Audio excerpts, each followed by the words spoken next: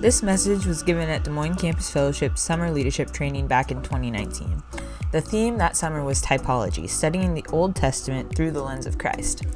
Pastor Tom Brown focuses on the Old Testament figure Abraham. We hope you find this encouraging.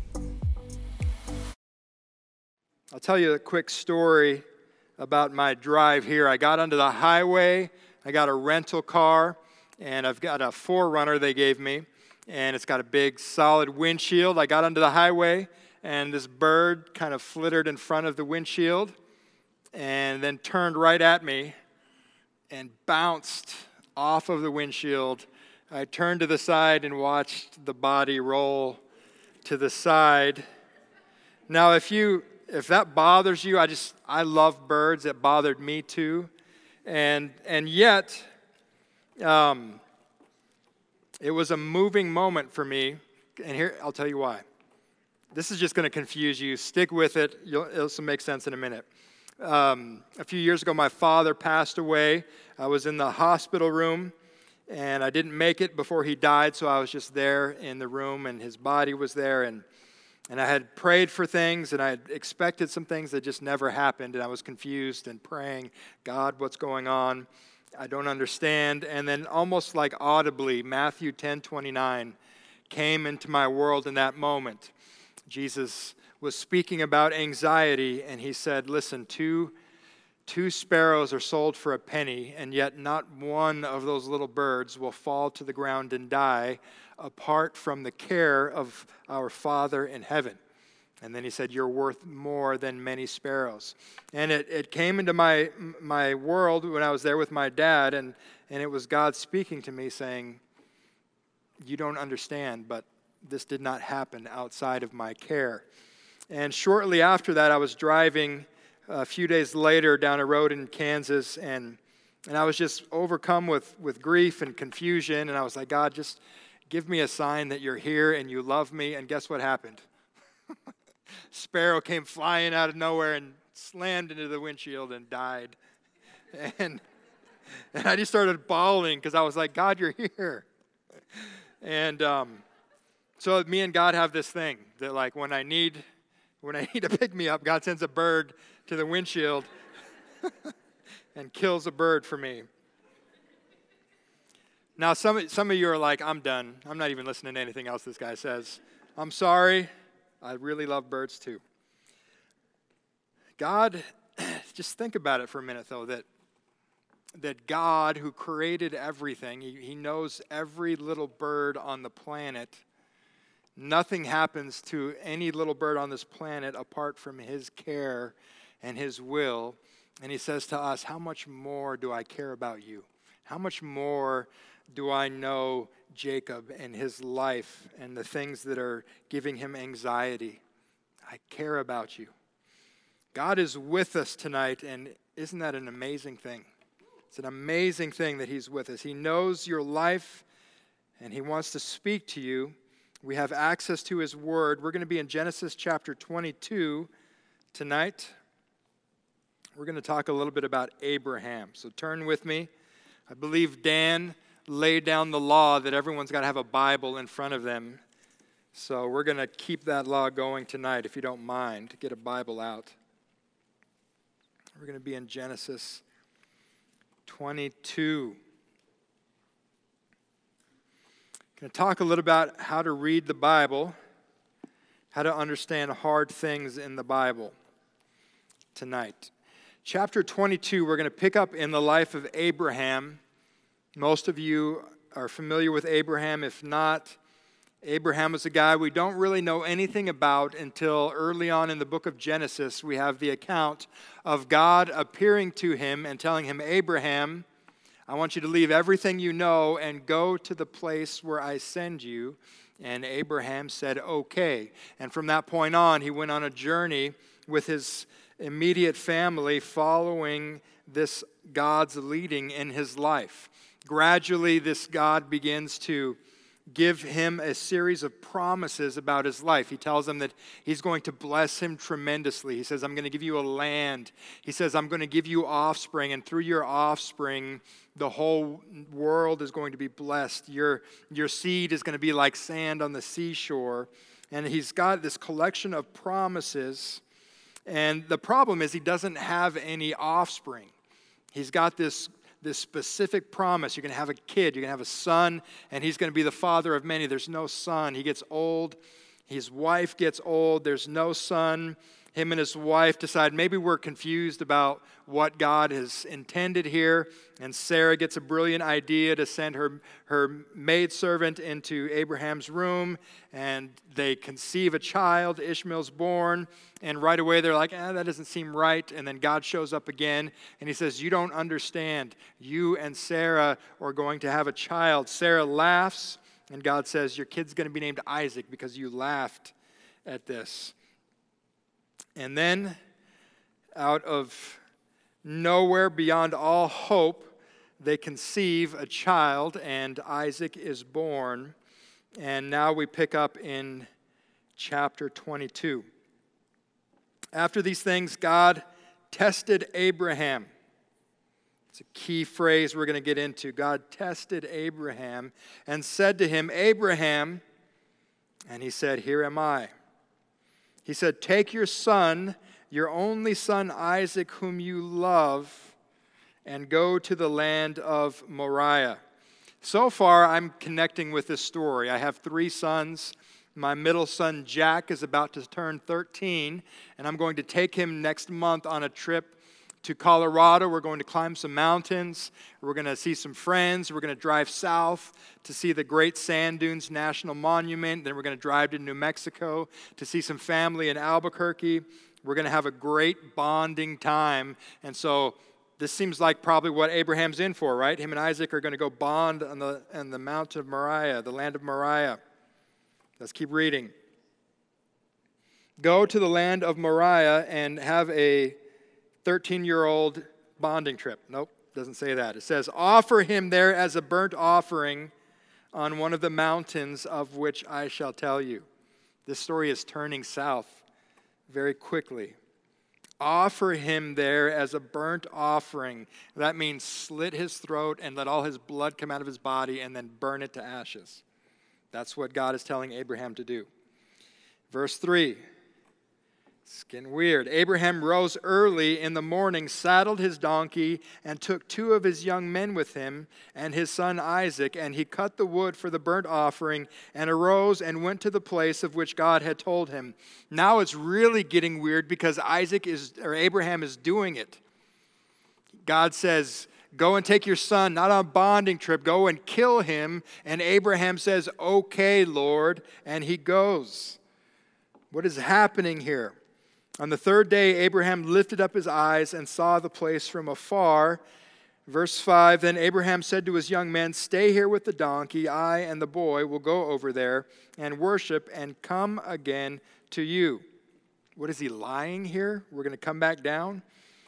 And Abraham took the wood of the burnt offering and laid it on Isaac his son, and he took in his hand the fire and the knife.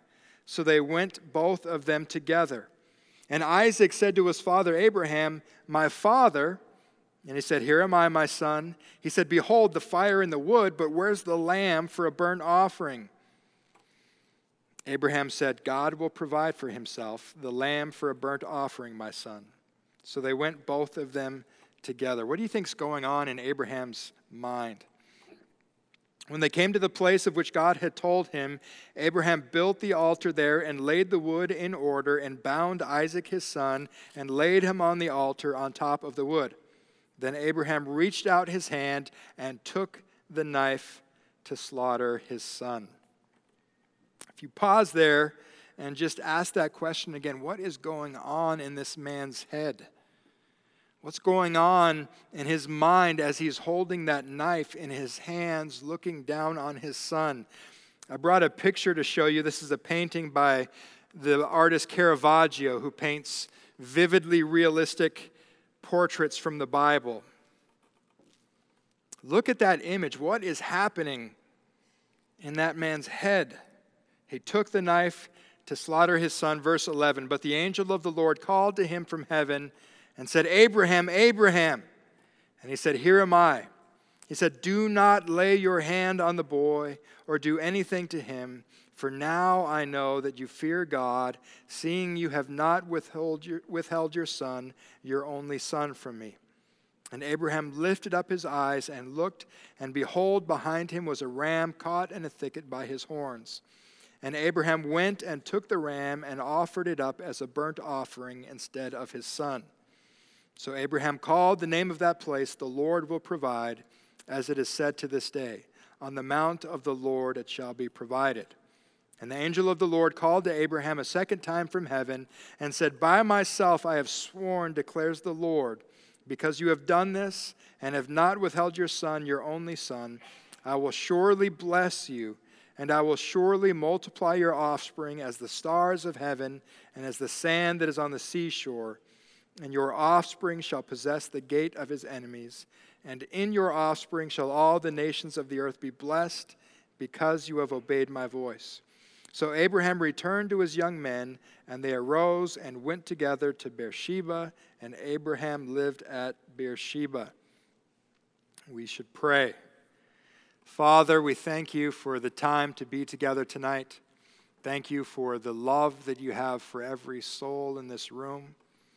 And Father, we ask you that you would speak to each one of us what you alone know we need to hear. Father, we pray that you would give us understanding and faith and courage to practice what we read tonight. We ask that you would reveal yourself to us in Jesus' name. Amen. So you're having your morning quiet time. You've got your coffee, your journal. You open up Genesis 22 and you read through this passage. What in the world are you going to do with this passage? What application are you going to write down for yourself from this chapter in your journal? One way to handle reading this chapter is to say, "Thank you, next," and slip the page quietly and pretend like nothing ever happened. Just sweep that little weird thing under the rug. Another way you can handle this is to say, surely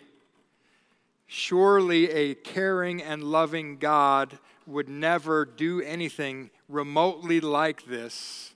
Let's just unhitch this story from the good stuff about Jesus in the Gospels and get rid of the confusion and the hurt that this causes, and just get some scissors and cut it right out.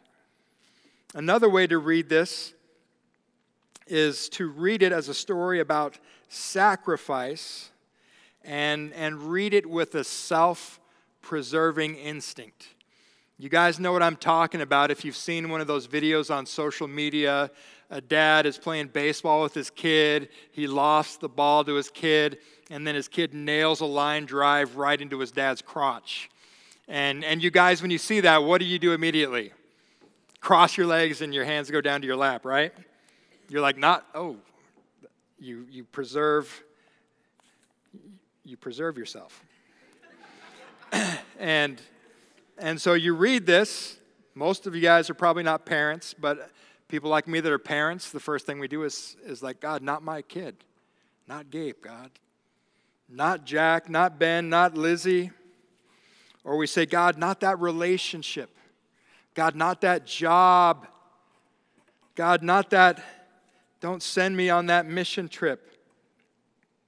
Don't send me to the third world on missions, God." And we read this and we think, I know God wants to take away the thing that I love most. And so we instinctively protect ourselves from that. I have good news that none of those are necessary as we read this passage.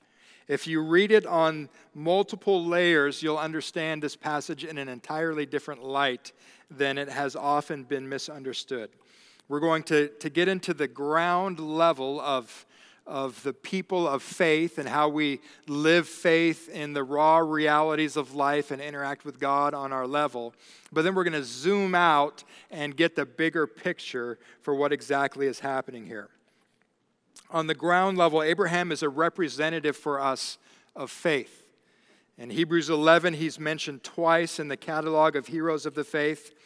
It says that by faith, he offered up his son. So he's an example to us of what faith looks like. There's three things we see about that in this passage.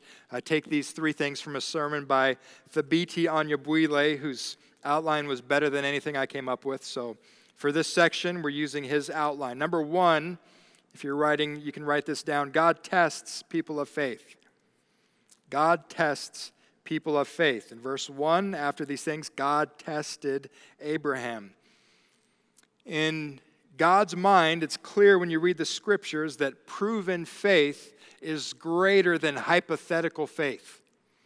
If you've ever had a physics class, one way you could say this is that kinetic faith is better than potential faith. God isn't interested in you just theoretically in a vacuum believing him and believing his promises. God is interested in living faith in the real world. God is interested in the kind of faith that has to be lived out in the arena where there is dirt and sweat and blood and tears. He's interested in drawing out the depths of our hearts to find out what's there. In Deuteronomy 8:2, he says to the people of God, remember how the Lord your God led you in the desert these 40 years to humble you and test you in order to know what was in your hearts. God tests the people of faith to draw out what's in our hearts. That takes heat, that takes pain, it takes pressure, and that's just the reality of the Christian life. If you are a follower of Jesus Christ, attempting to know the living God, you can expect these moments of testing to draw out what is in your heart. When there's a test, there is a question that has to be asked. What's the question for Abraham that is being tested? I think the answer is in verse 12, where he says, do not lay your hand on the boy or do anything to him, for now I know that you fear God, because I see that you have not withheld your son. So the question is, does this man fear God? Does he take God at his word? Does he reverence and show respect and worship to God or to someone else? That's the question. Does Abraham fear God? How do you test that? Well, you put Abraham in a position where he has to do the inconceivable, where he has to believe God's word when everything in him says that it's not true. When everything says God cannot be a loving God, God can't have good plans for you with this circumstance going on in your life. You may have been tested like that. Maybe right now someone in this room is going through that kind of test. You surely will in your life, and the Bible says that's exactly where you should expect to be. Take heart. This is how faith works. The second thing we see is that people of faith obey God in their times of testing. People of faith obey God in times of testing. We saw Abraham unbelievably just says, okay. And immediately he goes. Early the next morning, he's up and he's going. He obeys quickly. He obeys thoroughly. He gathers all the supplies. He's planned it out. He's specifically going to carry out God's command in as thorough a way as possible. That's just what faith does. In James chapter 2, the story is mentioned in light of an example about, or a lesson about how faith works. In James chapter 2, I'm going to read it from my notes here. James 2, 20 to 24. James says, do you want to be shown, you foolish person, that faith apart from works is useless? Was not Abraham our father justified by works when he offered up his son Isaac on the altar? You see that faith was active along with his works, and faith was completed by his works. And the scripture was fulfilled that says Abraham believed God, and it was counted to him as righteousness, and he was called a friend of God. James uses confusing language, but what he's doing is complimenting Paul in his lessons about justification by faith. And he says, yes, faith alone saves a soul, but how do you know if that faith is there? If someone says they have faith, the kind of faith that saves, but there's no work, there's no fruit, then what kind of faith is that? It's like dead faith. And his illustration he uses is, look at Abraham. Abraham was justified by faith alone because he believed, but what did his belief look like? It looked like obedience. It looked like work. The people of faith obey God even in times of testing, even when the world looks at you as crazy. I have friends who believe that they have a sexual orientation which is not going to change and which is not allowed to be expressed by God. And they have therefore chosen in their reverence for God to live a life of celibacy. It is extreme testing for them, and the world looks at them and says, "You're crazy. What kind of God would do that to you?" And yet in their reverence for God, they say, "This is the path I'm choosing because God is worth everything to me."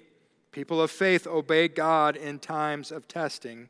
And the third thing we see on this human level is that God provides for and rewards our obedient faith. At the end of the story, God stops Abraham, and then he provides an alternative. There's a ram right there in the thickets, and he takes the ram and offers the ram in place of his son.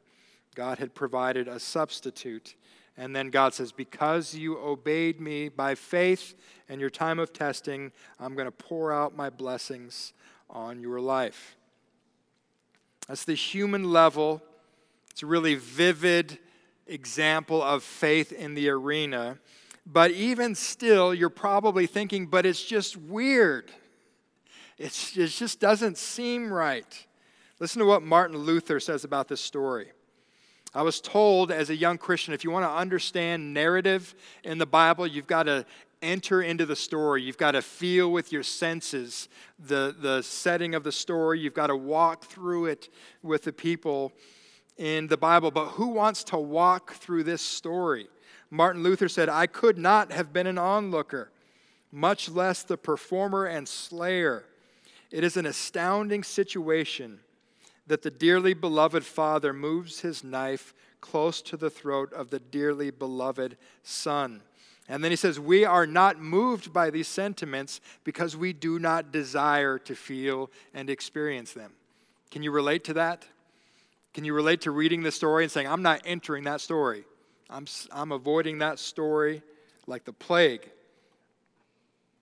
It seems wrong on this very real level. Immanuel Kant, a great philosopher who affected our whole society, and a lot of what he did determines how we think and act in our world today.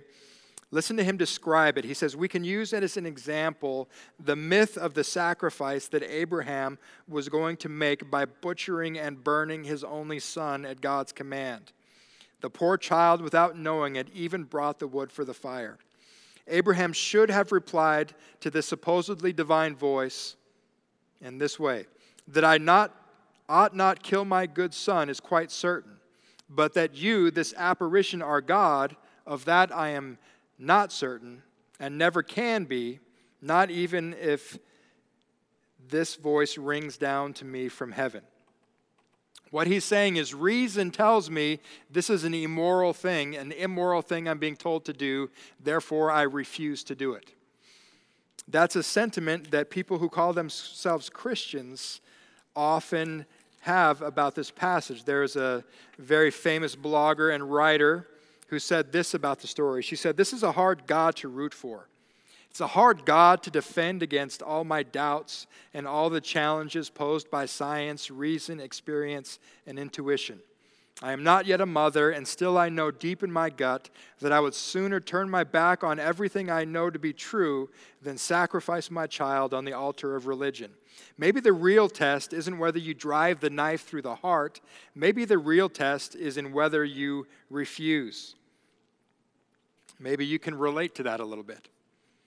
But what's happening when Kant or this writer, when they bring out this knife of reason and say, this contradicts my reason, and so I'm going to eliminate this. This cannot be from God. I refuse to accept this as coming from God.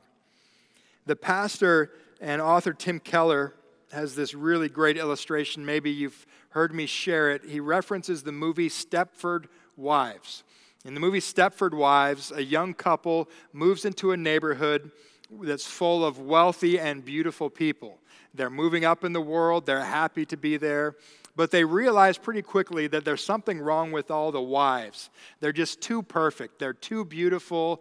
They're too acquiescent to their husbands. Something seems to be off. And so they dig around, and then they realize that all the wives are actually robots because the husbands grew tired of wives who contradicted them. They didn't want independent, smart, powerful women in their homes, and so they just killed their wives and they created these robots which they could program to do whatever they wanted and to never contradict them. And Keller says, don't we do that with God sometimes? We have this relationship. If there is a living God, we ought to expect to be contradicted and challenged like we do in any relationship. But that's uncomfortable for us. We don't like it. So instead, we kill off the living God and we create an all-new God in our own image who is much safer and who will never contradict us. That's not a route that I'm willing to go. I don't know about you guys. I prefer a living walk with the living God. So if we hold on to that, if we reject the Stepford God approach of Kant and this woman, what are we left to do with this passage? Do we have to just say, yeah, God's kind of weird, and someday he might ask me to kill my son, and I guess I have to do it? Like, is that how we have to read this passage? There is something really critical here. Do you guys ever have Transformers? Like your older siblings had Transformer toys that had those red strips that you would put over the box, and you could only read the qualities of your Transformer if you put the red strip over the box, and then suddenly like it was all clear. There's a red strip that I'm going to show you that's going to change everything that you see in this chapter. It's in Hebrews 11. What you have to understand is that Abraham experienced this story we just read in an entirely different way than you and I did. And here's why. In Hebrews 11, starting in verse 17, we get to answer the question, what in the world was Abraham thinking? Hebrews 11:17. By faith, Abraham, when he was tested, offered up Isaac. And he who had received the promises was in the act of offering up his only son, of whom it was said, through Isaac shall your offspring be named. Stop there for a minute. Abraham knew one thing from God, and that was through Isaac, his name, his offspring shall be named. And remember, he had gone through something that no one in this room has gone through. He successfully conceived a child at 100 years old. Think about that for a minute. He's 100, his wife is 90, and they successfully conceived a child. After that, you're like, God can do anything. There's nothing God can't do. Abraham had gotten to the point where he learned God does what he says. When God says something, it happens, and God can do things that are beyond imagination. And God told me that through Isaac, my offspring will be named. So, what does Abraham do when God says, go and kill Isaac? How does he reconcile that? He's so convinced that God is going to give him a whole massive ocean of descendants through Isaac, that this is his conclusion. He considered that God was able even to raise him from the dead, from which, figuratively speaking, he did receive him back. That's what was going on in Abraham's head. Okay, so go back to the painting, and Abraham's going up in the mountain, and he's telling the guys, hey, we're just going to go up, and we're going to offer something, and then we'll be back down. He meant that. He wasn't lying. He meant Isaac and I will be right back. You have to get into his head for a minute to understand this. In Abraham's mind, God is so powerful and so faithful that if he tells me to kill Isaac, then he must be about to raise Isaac from the ashes. So in Abraham's mind, he was about to kill his son, and then a brand new Phoenix Isaac 2.0 is about to rise up out of the ashes and come down and get busy and have a bunch of kids so I can have a bunch of grandkids. That's what's going on in Abraham's mind. Abraham was never intending to be cut off from his son. All the way, from the moment God told him what to do, he said, okay, God's going to resurrect my son in a couple days. This is going to be crazy. Let's do it. Okay? So God never intended that the blade would touch Isaac's throat, and Abraham never intended that his son was going to be lost from him. You see the difference in the story? The story has nothing to do with sacrifice. This is not a story for you to think about what God is going to require from you if you love him. This story, this account is a celebration of faith. God is saying, look what happens when someone believes me. They're so convinced that I'll do what I say that they are willing to do something like Abraham did here. That is faith, is what God says to us.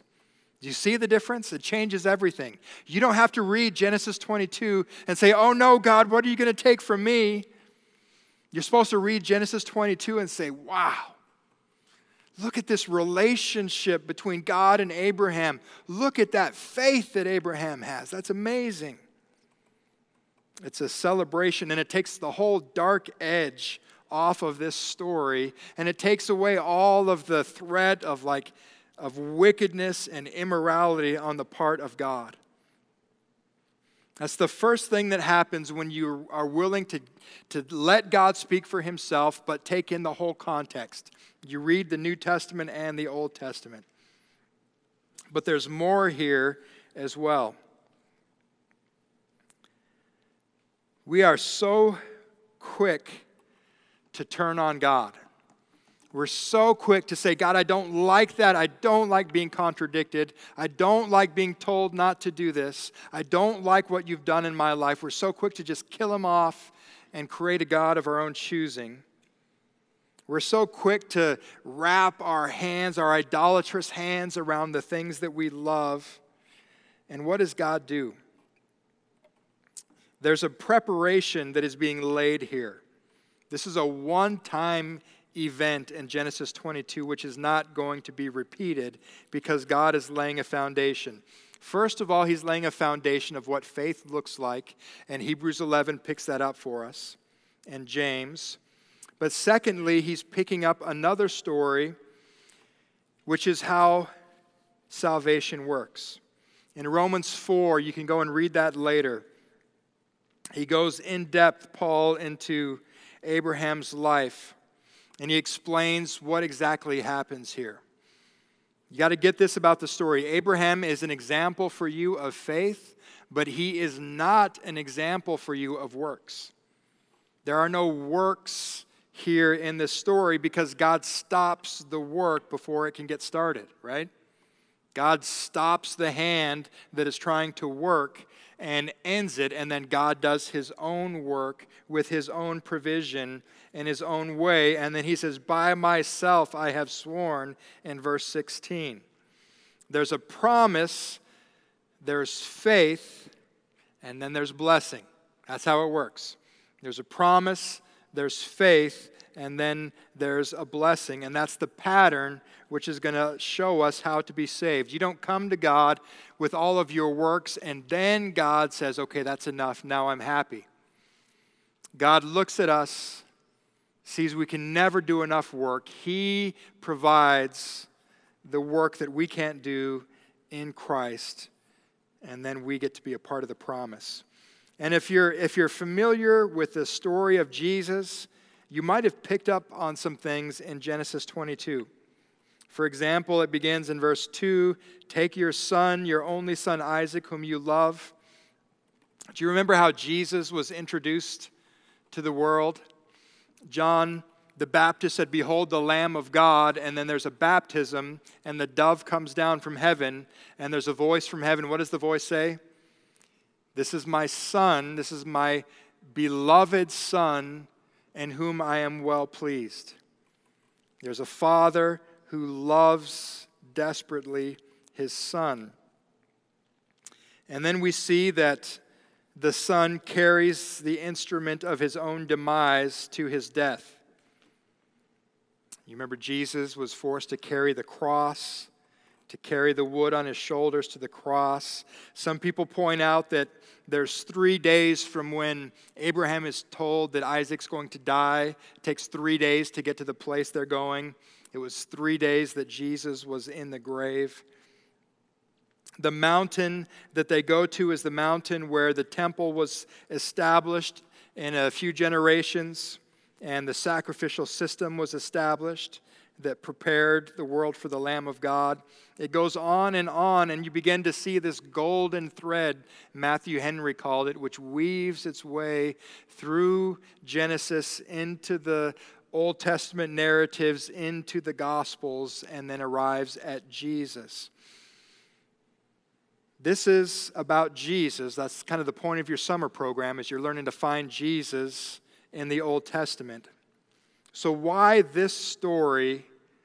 Why does the golden thread run from this story to Jesus on the cross? There's probably lots of reasons, but here's what I take out of it tonight.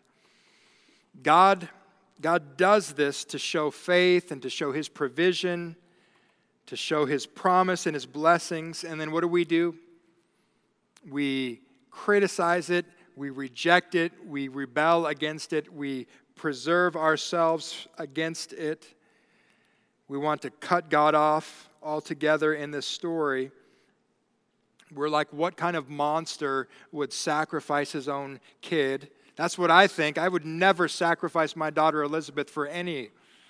None of you in this room, I'm sorry, Elizabeth is going to live. I just can't do it. I couldn't even pick up a knife with Elizabeth in mind. And we're like, what kind of monster would? And then what does God do? John 3:16, what does it say? God so loved the world that he gave his only begotten Son. Whoever believes in him shall not perish but have eternal life. Isn't that nuts? I almost wonder if God's like, I want to bring out this reaction in you people, and then I'm going to show you who I really am.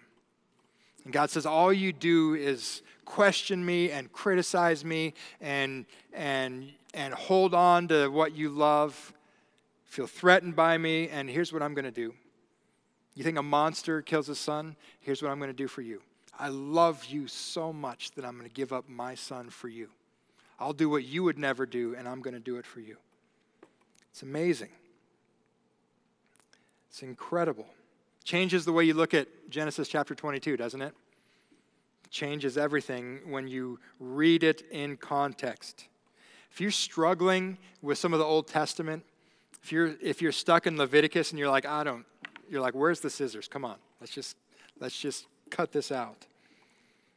Understanding the context of the storyline of the scriptures changes everything.